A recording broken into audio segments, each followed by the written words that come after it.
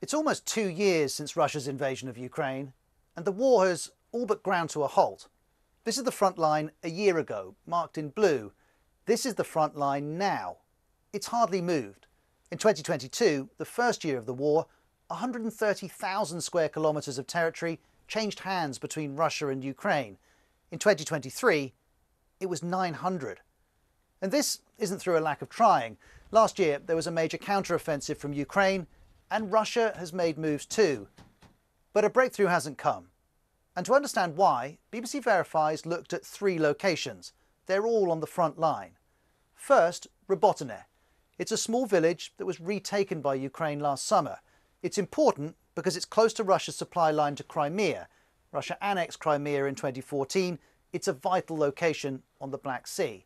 But while Ukraine retook Robotyne, it hasn't been able to advance, which highlights our first reason the war isn't moving.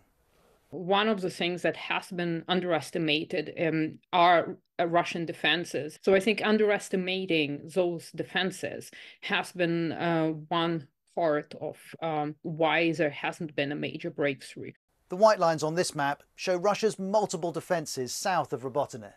These include anti-tank defences known as Dragon's Teeth, and landmines too.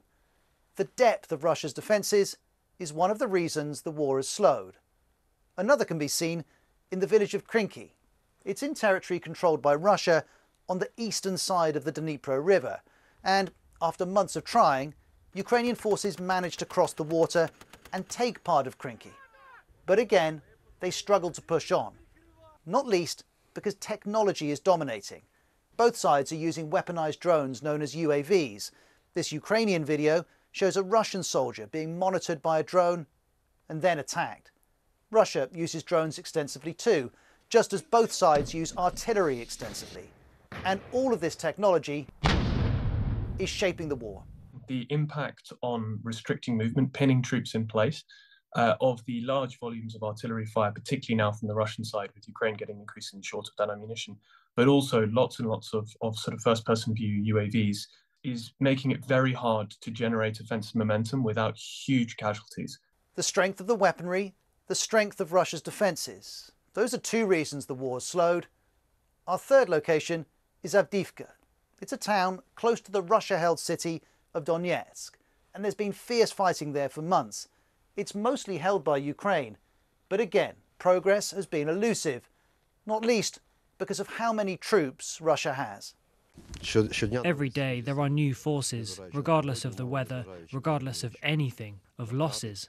And the losses are very heavy. The US estimates that 13,000 Russian troops were killed or wounded just in this part of the front line between October and December last year.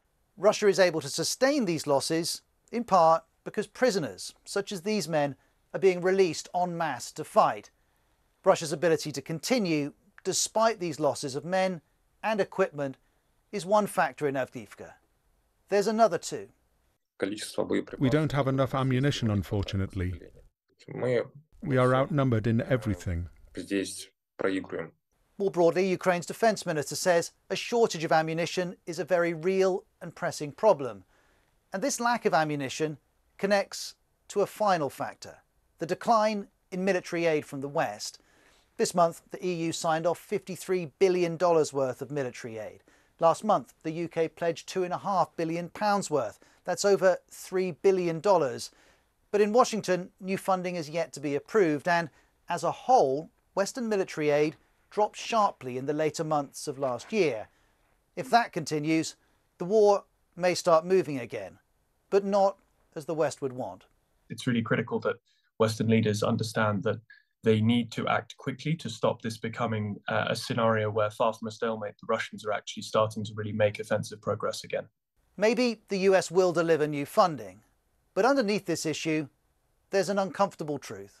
Even if the money is there, and even if you ramp up the production, it doesn't mean that you can outcompete Russia at this stage.